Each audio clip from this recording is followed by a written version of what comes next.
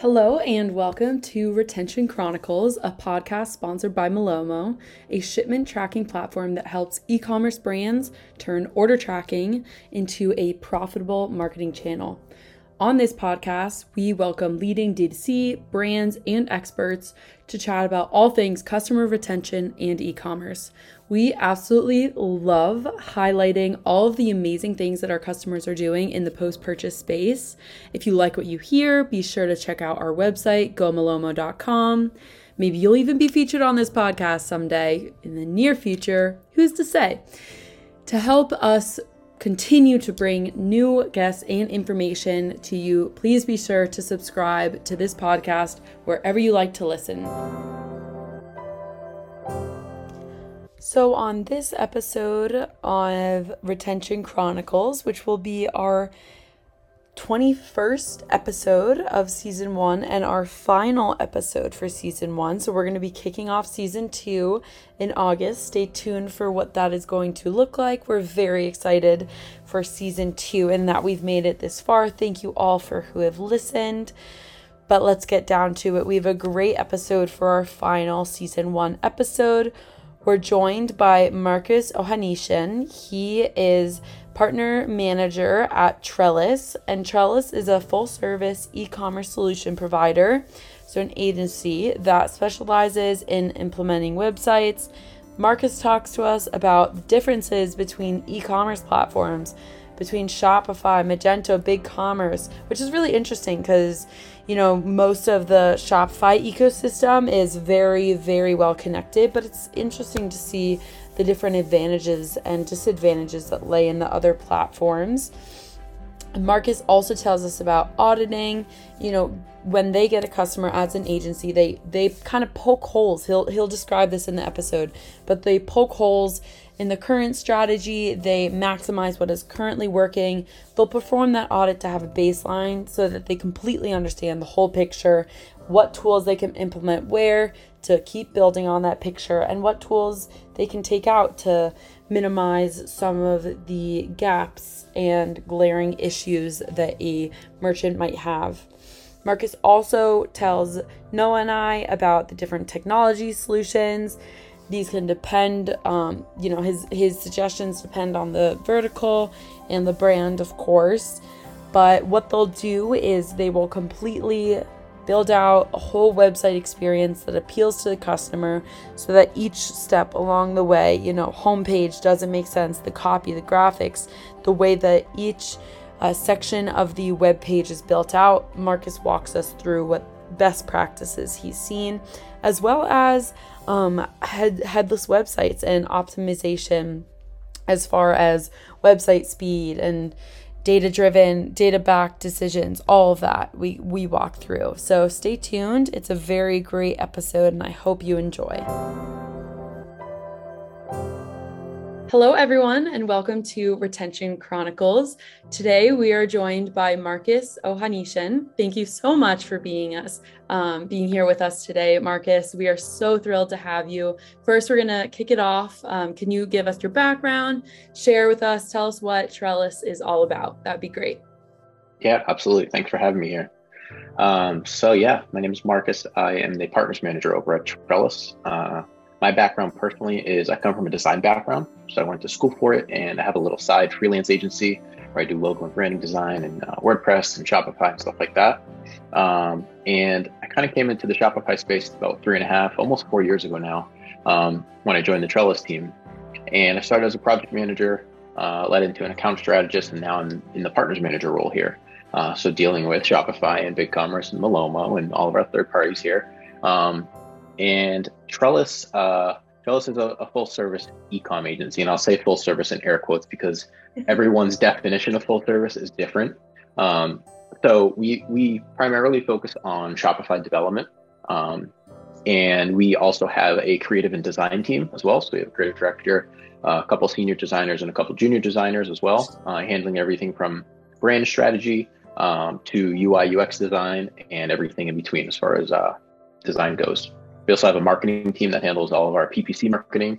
So Facebook, Instagram, TikTok, Pinterest, all paid ads and things, as well as some organic SEO stuff, dealing with analytics and tag manager and search console and all that good stuff. We've recently rolled out some Klaviyo managed email services as well. So we're starting to, we've done Klaviyo services as far as campaigns and designs and all that stuff, but now we're handling the monthly maintenance of that as well, and optimizations.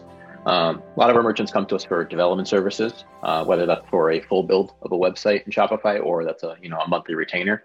And then we'll sort of help hopefully grow them into some of the other services and kind of cross-pollinate to kind of offer them the gamut of what Trellis can offer, Yeah, no, that's great. And that's why we're so excited to have you here.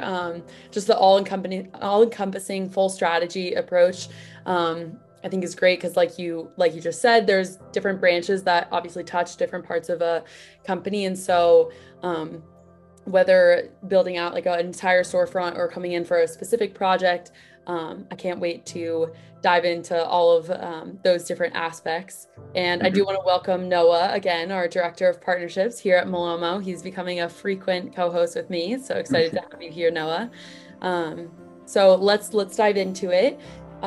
Like you just said, you work with kind of different e-commerce platforms, specifically Shopify. Malomo, we are very focused on the Shopify ecosystem. So because you also deal with these other platforms, do you think there's anything special about the Shopify ecosystem as a whole?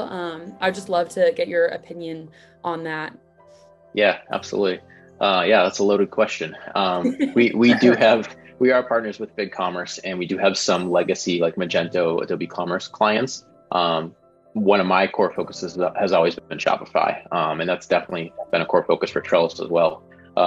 The general vague answer to that question is yes, but it's dependent on the merchant's requirements, right? And that you can apply that to so many different things. So not every client, not every merchant is going to be a good fit for Shopify. They are pretty all encompassing, right? Like for a startup that wants to get their e-commerce store set up all the way to the $1 billion merchants and stuff, right?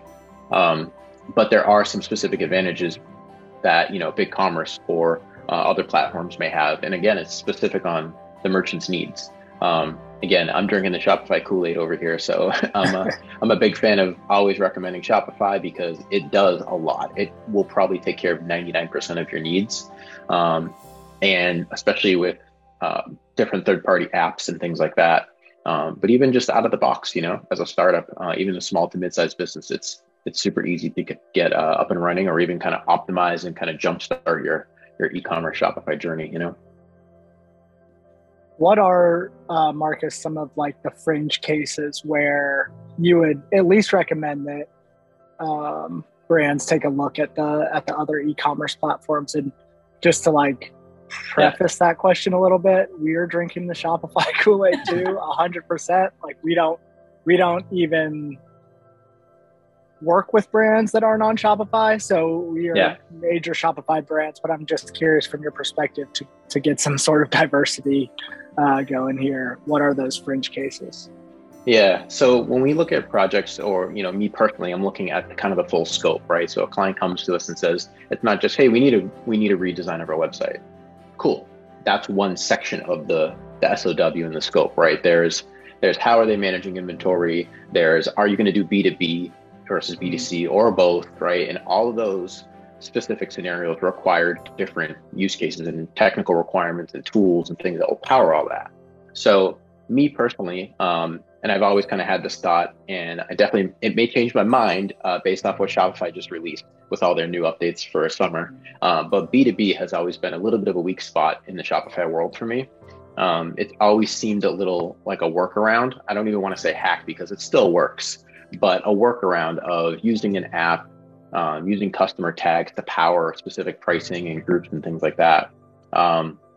And they've tried and they've attempted a couple different platforms and tools and updates and things. So it seems a little bit more promising now, but I'd say BigCommerce has some really powerful B2B functionality. And then in general, I think any sort of ERP and sort of back end, like back office tools and things like that, that's where you get into more of the technical, like getting the solutions diagram all mapped out of what's connecting to what and who's talking to Shopify and all the syncs and things like that. That's potentially where things can get held up in the Shopify space. And then one that just popped into my head is sort of the checkout. So if there's specific requirements, right? And I know if you're on Shopify Plus, Shopify gives you a little bit of flexibility, right? You can add in certain things, and some tools may or may not work within the checkout. But if there are specific requirements for the merchant for a checkout process, then that may or may not be the best fit on Shopify versus another platform. Cool.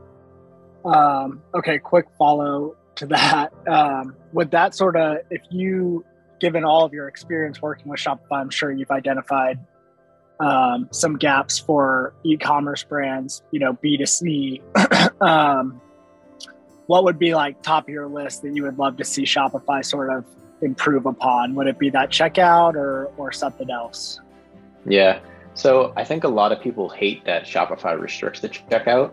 I actually like it. I think that they have methodically done that or intentionally have done that because it's been tested, so it works. And I think that they're selective, that they've probably curated just enough flexibility and just enough access to do what we needed to do. I guess I will go back to my original point of B2B. I think that's a really missed opportunity. And I'm sure if someone at Shopify is listening or, other people have opposing opinions, I'd love to have those conversations with them to understand, especially now I will be fully transparent and honest. I haven't had a chance to dig into those new updates that they just released.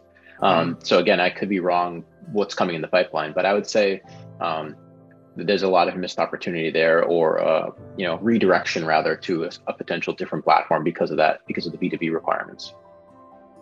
Also, on the same side of it is the variance limit, the variant restrictions. So in Shopify, I forget how many it is, but they restrict how many variants you can have for products. So product architecture as a whole is pretty awesome and pretty flexible and really robust and powerful in Shopify, but there are a few little quirks that have also kind of said, well, that's the deal breaker, where you have to go to a different platform because of that. So again, it's a very rare use case. Like I mentioned, Shopify does a really good job of covering the gamut, but there are those rare use cases where it's like, well, Shopify doesn't do this very well. They do it, but they don't do it very well, or it's really just what's the best fit for the merchant again. Mm-hmm. Yeah. Do you find a lot of in terms of the timeline when a merchant is coming to you and the Trellis team, is it usually when they are built at the very beginning looking to build out their entire storefront, or is it kind of hard to say? Do you kind of get a split among when your different clients will come to you? Yeah, that's a great question. It's kind of all over the map. We have a specific offering called the Growth Spark package, and it's a little bit of a easier entry into the market, basically. So it's a very defined scope of work. It's a very defined set as far as budget and timeline goes. So you get this theme, you get these specific apps. It's a shorter timeline to get it launched, and it's a good entry point. That's obviously for a lot of smaller businesses and startups, and even some mid-sized businesses that want a little bit of a refresh. And we get that up and running and obviously help grow with them into increasing their online revenue and growing them into different departments and things like that. But Trellis deals with a lot of larger enterprise clients as well. So again, it spans from the Growth Spark package all the way up to $1 billion merchants that we're helping to manage and grow with in the Shopify space. And again, their approaches and campaigns and strategy behind everything they do are separate from each other, So it really helps that Trellis has a well-rounded team, because we all have our strengths and weaknesses, right? We all have our core things that we specialize in. And for me, obviously, it's looking at all of the conversion optimization tools out there, or increasing the order tracking experience, right? Those are all things that I can come to my team and say, hey, I don't know if you guys knew Project Manager on the Shopify site, but Malomo is a cool tool that does this, and here's a potential client that I think they can really use that for. And then taking that strategy or an approach and applying it to all the different types of product review tools out there, right? Or the different upsells and cross-sell tools. So that's where I know that I can come in and help provide that valuable strategy to my team.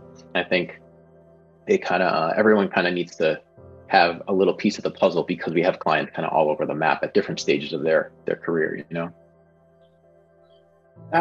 That's awesome. I feel like the idea of like bundled packages around Shopify and the apps is super fascinating to me. Like when you think about a golden Shopify stack and being able to sort of like productize it from the agency perspective to the point where it's like plug and play. Obviously, selfishly for me, a huge goal is to make sure that Malomo is at least considered, if not the preferred order tracking solution in those sort of golden stacks, especially for like top tier agencies like Trellis. But I'm curious, from a partnerships perspective, how do you sort of like resell those third party apps, or do you have clients sign up for them directly and then you take over the management? Like, what's the expectation from like an SOP perspective of what you own and what you leave to the clients to own? And if you want to speak about sort of what the technology vendors own as well, that would sort of round it out. Yeah. So, assuming that we have a partnership agreement and program in place, it's a little of both. Sometimes they'll come in and they'll have no idea, they're not as technology savvy, or they're not within the Shopify e-commerce space to know, which is hence why they're coming to us as the experts. So they're looking for our guidance to say, hey, we want to do this. And then we kind of map out what the technical solution looks like. And it includes using these 2 or 3 apps to complete that. So it could just be, hey, sign up using this. We might get a demo, or, we'll get in touch with our partner manager, do a demo. They'll sign up using our link, right? So we get the referral. Yep. But we definitely like doing the ongoing strategy, right? And that's sort of my role too, is to be inclusive to all of our merchants and making sure that I understand what tools they're using to make sure that so they understand the value of each. So making sure that we're doing quarterly audits of all of our tools and apps internally, but also with all of our merchants and stuff. And then the opposite end of that is, a client already has a successful Shopify site. They're looking to grow and optimize it a little bit more. They're coming to Trellis to get, a development team and a design team on retainer, basically. So then we usually start with some sort of technical audit, right? So we're buying an existing car, right? Like we're buying a used car, and we have to look under the hood to see how that car runs, just like the site. So if we didn't build the theme, we always start with a technical audit, and that unfolds all the tools and things that they're using. And that will kind of help drive some of the conversation of where we need to go, or if we can save them money by using another tool, right, that accomplishes the same, or that just buys their other tool out, and they save money and it's a better user experience, or it cuts down on some operational time internally on them, then that's my role, is to come to the table with that sort of those key strategic metrics there. Cool. In doing, I'm sure, like hundreds of audits over time, if not thousands from Trellis, are there any like key areas of the stack or these e-commerce marketing programs that, even like the bigger merchants that you would expect to sort of have everything filled out, sort of like are missing? Like, is there something where, merchants come to you and, 8 times out of 10 or 7 times out of 10, you can be like, I bet, they probably don't have this thing. And it's very perplexing why they don't. Yeah, that's a delicate question, Noah. You put me in a position where I do not want to throw anyone under the bus. Sure. No, but it is a really good question, because there are, of course, holes, with all the partners. And that's sort of what I'm slowly learning too. Every partner program is different between all of the vendors. So obviously you can think of like some of the top contenders of like, besides with platforms like Shopify, right? Mm-hmm. But, there's like Gorgias and Klaviyo and Yotpo, and, Recharge and Rebuy and those types of tools, right? Yeah. And they're all amazing people and have great partnership programs and things. And sometimes when we have merchants come in, right, like another agency or someone develop their site, they come to us for retainer services or a rebuild. Sometimes there isn't a proper upsell cross-sell tool, and that's where Rebuy can kind of come in, right? Yep. Or they're using another subscription platform and they don't see the value of what Recharge can offer, right? Like I said, that's sort of my goal, is to cross-pollinate, right? So see why they're using the tool first and audit that and understand the strategic approach of why they chose that. And it could just be like, oh, we just did a Google search and we found it in the Shopify App Store and it was cheap enough. It's like, okay, well then let's dive into that a little bit more, because you could either spend a couple dollars more and get such a more powerful, robust app, or the same. There's more reputable apps, and the App Store, there's thousands of apps out there. So that's kind of what clients value us for, is coming to the table and saying, we're trusted partners with these people. We meet with them on a monthly or in weekly basis. Like, we have a handful of clients already using them. Here's some links, check it out, look at their user experience. And I think that's key. And that's that proactive strategy that clients don't typically get with a lot of other agencies. So we always try to hone in on that. And I was doing that as a project manager, as an account strategist, and now obviously as a partners manager, to always keep in touch with the merchant, to let them know what's going on, because no one has the time, if they're a merchant, to keep up with all the cool stuff that every single one of our partners is doing, right? So I don't even know if I answered your question on that, to be honest. It was a tough one. I think you did a great job. Cool. Mariah, I'm going to let you jump back in here in a second, but I do have one quick follow-up.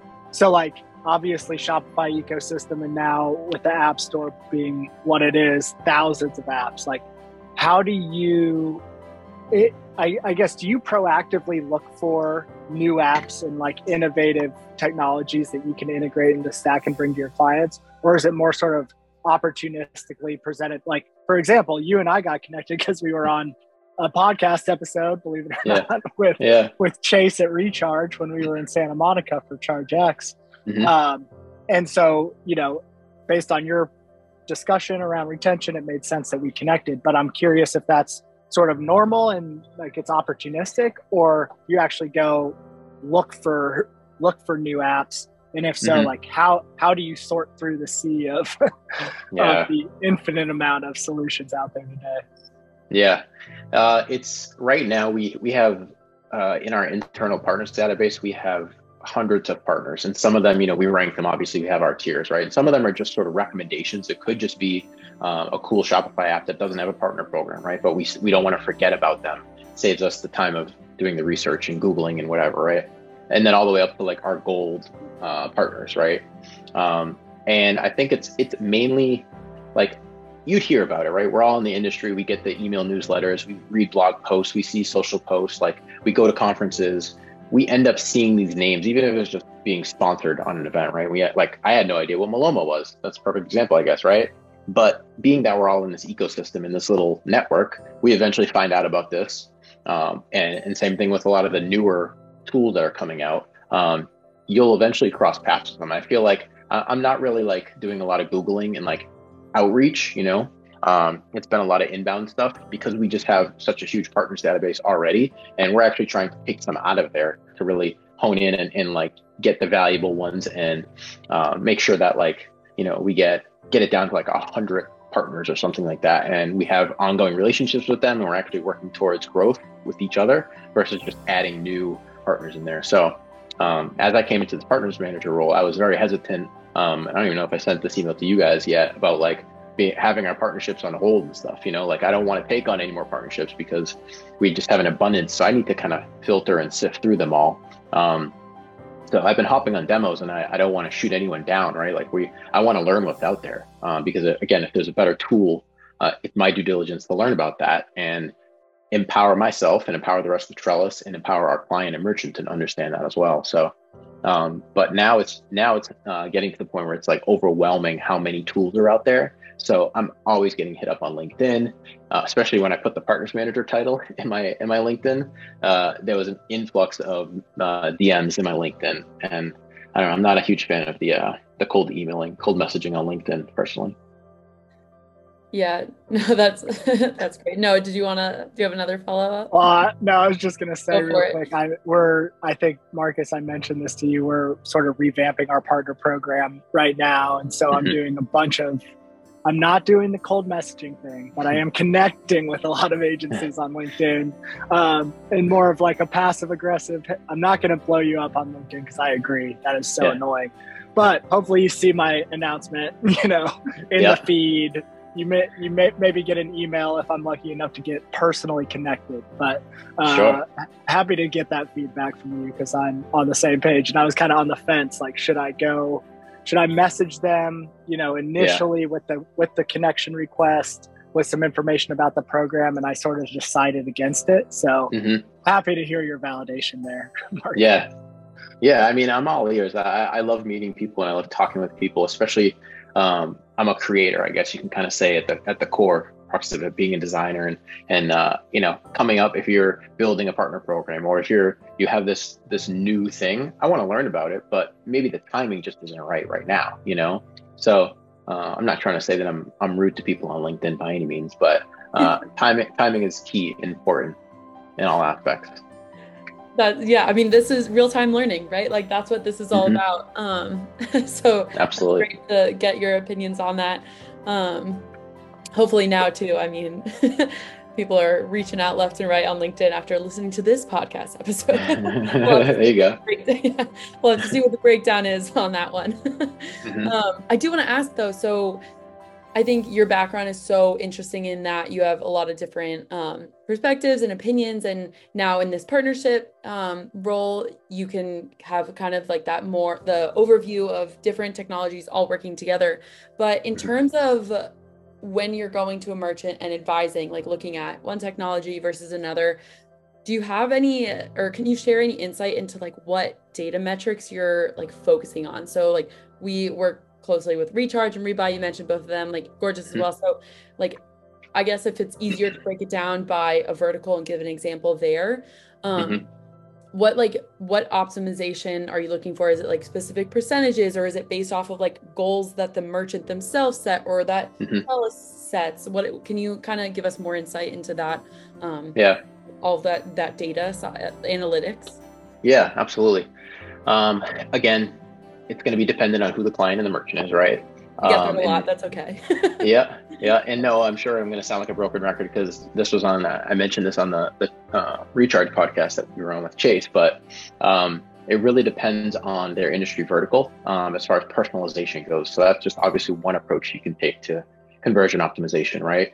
But when clients come to us, specific tools work better. So I guess like you can kind of think of Octane for a product quiz, right? So that works really well with what's your skin type, right? So if you're a skin beauty care brand, right, like Octane's a no-brainer. That's an easy way to go through 5 questions for the user to go through 5 questions and then have a recommended product, give a 10% discount there, and convert them into a customer from there, and then that syncs to Klaviyo, the domino effect after that. That's one example of sort of like the industry and the type of client kind of dictating what tool would work best. Obviously, a product quiz may not work best for some of the other verticals. So that's just one example of a tool. I think going along with analytics and metrics, we always like to get access to Google Analytics, right? And obviously getting access to their Shopify store, we have their analytics tool as well. So we always kind of do a deep dive of that, just like we look under the hood for the technical audit that we do when clients come to us. If they have an existing site, we always look at the analytics and even involve our marketing team kind of ad hoc to do, an hour or 2 or so or more of helping the project manager, helping whoever the main stakeholders on our side to go through analytics and just, obviously we can say, okay, mobile is probably going to be very popular, right? Where are they coming from? What are the demographics? Like all the basic analytics stuff to make those data-driven decisions, right?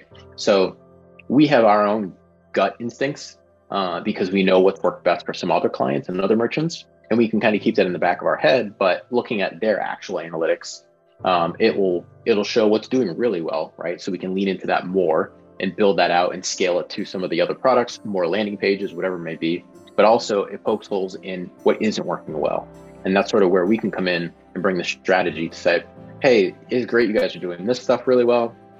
That's working out great, and you're using these tools, seeing a lot of success. But where we can help is, I'm just being general and vague here, but you can kind of say, we're looking and we're seeing a low conversion rate on these. People are dropping off on this page. Let's really deep dive into that. So using tools like Hotjar or Lucky Orange, any screen recording tool like that, you can kind of see a lot of the analytics there.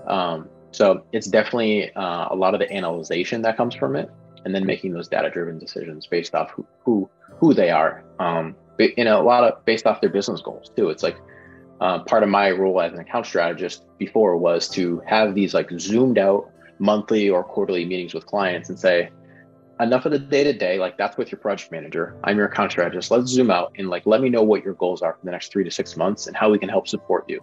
So new product launches, content creation, whatever it may be, right? Every merchant has their own goals. So I'm always thinking from a technology standpoint. Again, they may not know what tools could help them accomplish their goals. So we always just like to listen, take it back to the team, and strategize together. And then obviously we get more billable work out of our merchants because of that. And we're being proactive with it. We're not being reactive of them saying, hey, fix this bug, fix this thing. We're kind of coming to the table and saying, we heard you had issues with this, or you really want to grow this part of your business. So subscription program, whatever it may be. And that's where we can kind of chime in with our strategic advice. Yeah, no, that's very helpful to understand. I know, of course, obviously there are differences between each different brand is going to look a little bit different. But I love that piece about being proactive rather than reactive. And at Malomo, we definitely stand by that as well. Like with just in terms of communications with your customer and making sure that you are very thorough in your analysis and just from, like Trellis, the way that you approach kind of like all those different audits and like looking under the hood, making sure that wherever, you can maximize, have that space and be proactive is definitely, I think, the preferred method. And so it happens every time. That's usually up in the air. Right. But I appreciate that perspective. And so with that, can we dive into like the actual strategies that you can build out for like different scenarios? So say like what would be obviously at Malomo, we're really concentrated on like the user experience and how the customer feels at each touch point. So how would you, if say there's a brand that you're working with that they're just starting out, what would you recommend for in terms of like starting to build out their customer experience? Like from what's taking that step back, where do you say like, okay, you need to make sure you do this, and this with your customers so that they have that seamless customer experience? Yeah, that's a great question. It's pretty loaded. There's lots of different angles that we can go down. We're coming at you, Yeah, I love it. I love it. There's a lot of areas. And again, it's going to depend on the client, right? But you got to have the foundation in place. So again, zoom out and I'll get the foundation in place and get the core and the structure and the bones in place, then optimize on top of that, right? So if your speed and performance of your Shopify theme is horrible, especially on mobile, right? Then let's work on that first before you start adding upsells and cross sells and releasing a subscription program and all this sort of stuff, right? So that's key. Is we do a lot of the audits from a technical audit, like looking at the code, speed and performance audit, ADA, accessibility audit, a UI UX audit, which is kind of just all encompassing, kind of taking a look at the site and coming to the table with some suggestions and recommendations. And then there's specific ones like a subscription program audit, right? So it's mainly just focusing on that side of the business. And we work with partners like Recharge and stuff like that to kind of co-strategize it, I think a couple high level touch points is one, keeping your site super simple. A lot of brands tend to overcomplicate not just the design, the UI and the UX side of it, but the messaging. So even the content on the page, like the homepage is overwhelming, right? There's no call to action there. We don't even, your brand name could be something funky like Google, right? Or something funky where it doesn't say what you do, right? But then they're already diving into the product pitch without talking about a little bit of the brand and the mission and the values, and then having that combined brand experience with the e-commerce experience. Me personally, I feel like that's a good balance to have for the homepage specifically, right? For obtaining a new customer, because you want to understand their perspective, right? Someone that's never heard of it, heard of your brand. So that kind of leads into the product page, I guess, right? So say they've gone through the process, homepage directly onto the product page or collections to the product page, right? The PDPs obviously is probably the most important page on your Shopify store for multiple reasons. One, SEO. So really looking at your product descriptions, product titles specifically, but product descriptions to really hone in on using keywords, but intentionally, not obviously fabricating it. someone at Trellis was making a joke the other day. Back in the day, in the footers of the website, you have like web design Massachusetts, web design this, and it was like a chunk of SEO text that you'd like put. Some people would even cheat and put like black text on a black background, and it was just like this hacky way. I don't know. I'm dating myself because that was like back in the early 2000s. But having your PDP search engine optimized with the product descriptions, and then below the fold, right? So you have your images, your title, your quantity selector, your add to cart button, little product description, and then you might see like a free tab section under that, right? Or you might even see some icons. So we've been doing a lot of optimizations of that to call out, are there eco-friendly initiatives that your company stands for, or with that specific product, is there eco-friendly ingredients, right? Or some of the stats and analytics that could be translated visually into an icon. That helps break up the content, so you're not putting all of that into chunky text in the product description, right? And then, adding in some social proof. So obviously having product reviews somewhere, usually at the bottom of the page, but sometimes even having some user-generated content, pulling in from Instagram or wherever, or video testimonials, right? Video is obviously very engaging. There's lots of different content to put in, but keeping it in check and in line to be not overwhelming and really go back to the core of your brand and the product. It should always those are the two pillars, right? And there kind of needs to be that like happy medium and that balance between the two. So it's not all salesy product, here, buy this, and it's not all brand not talking about the products and vice versa, So the other side of it is product. So homepage to product page, and then going from the product page to the cart and the checkout, right? Those are different touch points. So upsells and cross sells we can use as an example, right? So doing that tastefully, because no one wants more pop-ups in a modal window, right? That you have to X out that you don't want.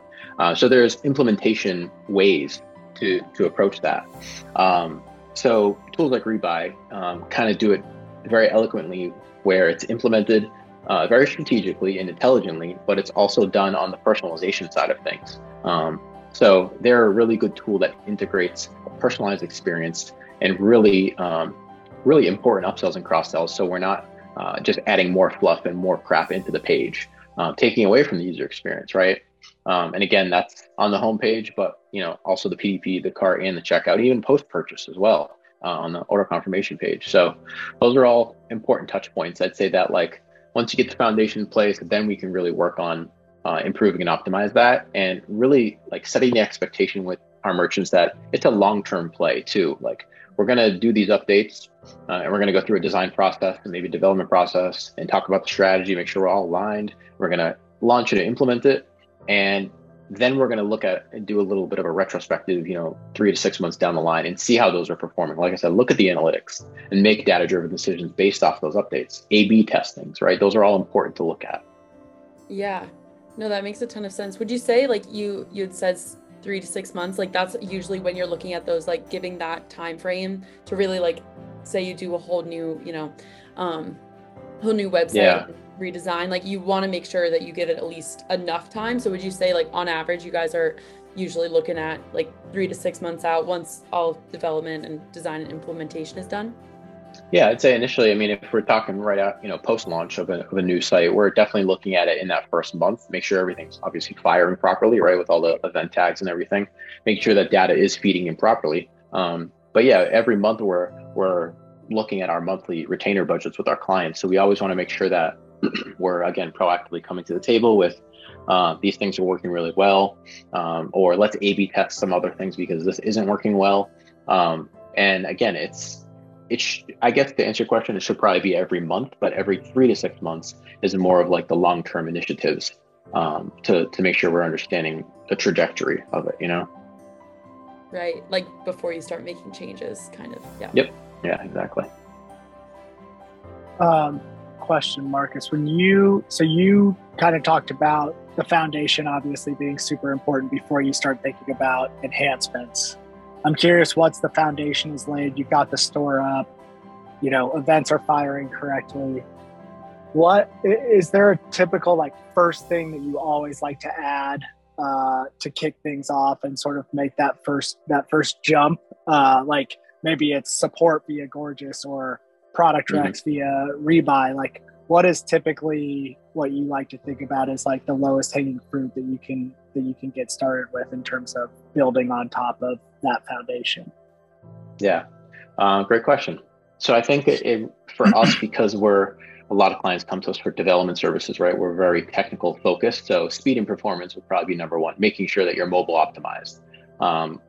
Again, looking at the data, I'm sure it's going to say that most of your users, 80% or something, is coming from mobile. So really focusing on that experience and doing multiple tests to see how pages load and really using the audit to do a lot of the remediation work. Again, some clients came to us because they need ADA remediation services, right? So completely different, but we end up continuing to work with them on development retainer services as well, and obviously with color contrast and things like that, that dives into a little bit of the creative design side of things too. I think getting the core foundation of the theme, especially with Shopify's 2.0 stuff that came out, not even recently now, it's been out for a while, but all of their themes are, the 2.0 themes are really great foundation. They'll load really well. They're great to build on top of as well, which we've done a few, taking like the Dawn theme, for example, and building on top of it. That's the meat and the potatoes of your site is the theme, essentially, So starting there, because a lot of the add-ons and the apps and the tools are, I don't want to say nice to haves, because some of those are essential. Like you said, gorgeous, but getting a live chat kind of support program in place, but making sure that the merchant can support that as well, right? So not just throwing a bunch of stuff on there and then people are sending messages and not getting replies. Obviously, that's a bad user experience,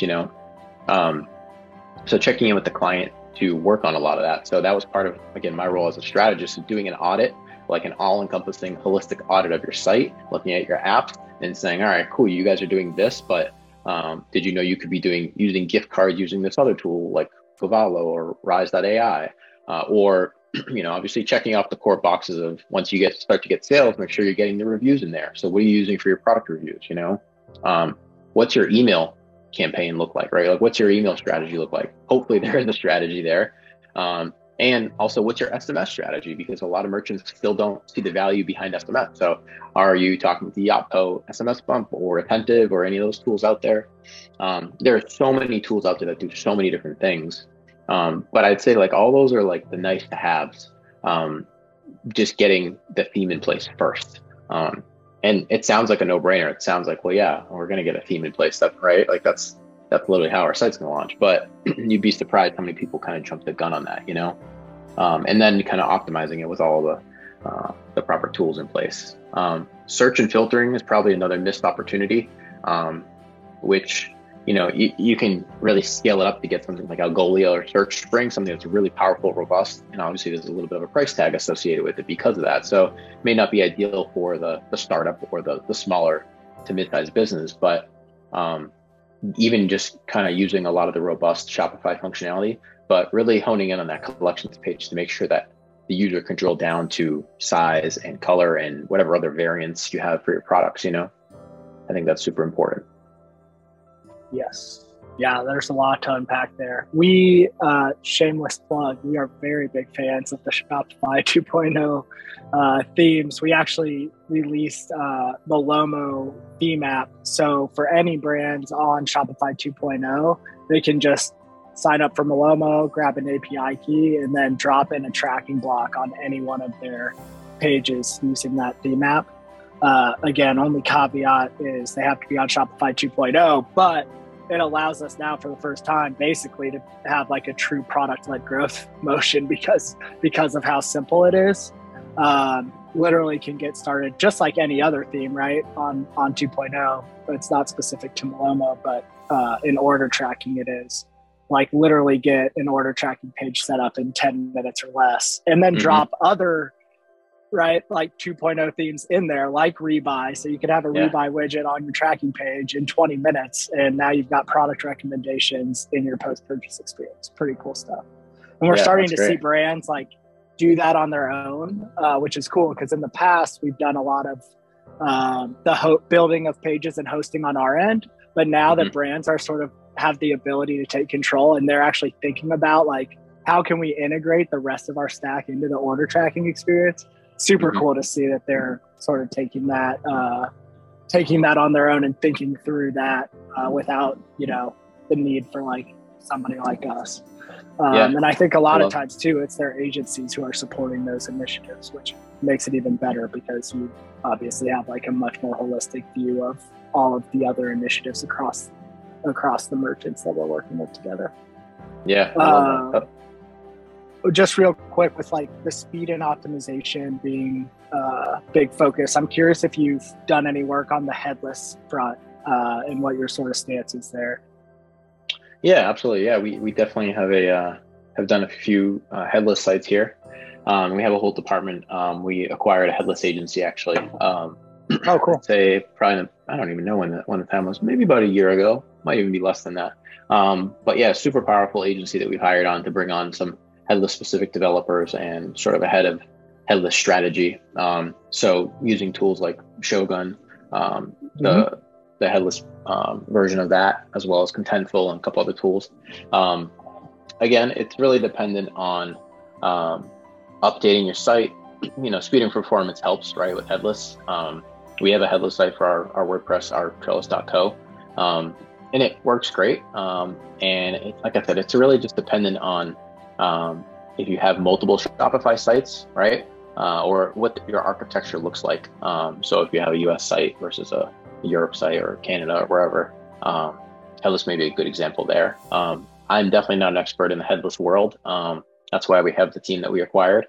But I think there's definitely a use case for it. But I think it is also a bloated buzzword in the industry now. That it's this new, shiny object syndrome, right? It's this new toy that's came out where everyone wants to get this headless site. But as we bring our solution strategists into our discovery phase with the client, and they say, yep, we want a headless site, and we kind of poke and prod and ask the right questions, and eventually we have this solutions diagram and the SOW and all the things that come out of our discovery, we unfold and reveal to the client like headless isn't the right move for you. You probably heard about it on a podcast or something like that, and you think it's this cool thing that you need, but we're actually going to save you a ton of money and accomplish the same thing, and here's why, and here's how we do it, and kind of unpack it. So there's pros and cons, just like any new tool or solution that comes out,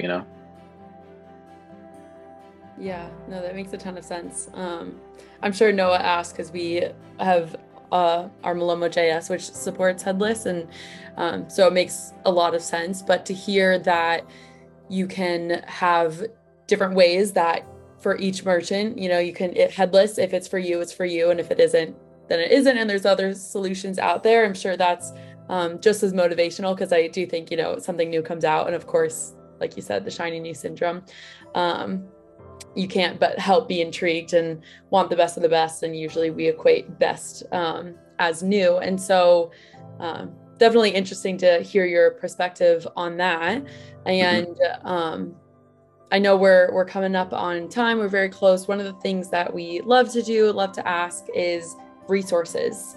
So this can be any resource that you would recommend, whether it's, specific to Shopify or specific to anything in general that you want. But what are some resources that you go to, when you're looking to learn about, I don't know, whatever it may be, tech stack or anything? Yeah. Let's see. I'll pull some out of a hat right now randomly. Love it. So I think it was Gorgias that has D2CX, D2CX.io, right? Yes, they do. Huge community for a bunch of events. That's been great. Anytime they have events that sound somewhat relevant or interesting, I just sign up and try to join it. If not, watch the replay. But they've been great building that community around e-commerce. And some of their summits and events have been really powerful. And I've learned a lot. So that's definitely a great resource if you haven't heard of it or joined any of the events. Also, D2C related, I just came across the 1-800-D2C.com. You guys familiar with that? We just had him on the podcast, actually. Oh, cool. Oh, awesome. Yeah, I think I just stumbled upon it, but it's so cool. It's such a great showcase of really awesome Shopify sites, and obviously mapping out all the tools that they use, right? So you don't have to use like the built with Chrome extension to kind of look at what's under the hood there. So that's pretty cool. And then shamelessly, I'll plug the Trellis.co/blog. That's the Trellis blog. We put a lot of tips, talk about the state of the industry, talk about our opinions, whether you want to hear about them or not. And then our CEO, Isaiah, has a B2B podcast called The Hard Truth About B2B. So he has a bunch of episodes that interview people in the B2B space. It could be merchants, could be schools, all sorts of stuff like that. So that's on our website as well. And I'm sure we'll put some notes in the podcast and stuff in the podcast notes here for this one. So I think that's a good handful off the top of my head I can think of. Yeah. That's cool, because like Mariah said, 1-800 was just on the podcast, and we our CEO actually spoke at DTCX a couple weeks ago. So nice. We are big fans of those resources too, and can echo the sentiment to definitely go check those out to our listeners. Awesome. Yeah, thank you so much. I'll definitely make sure that all of those resources are linked in our episode description.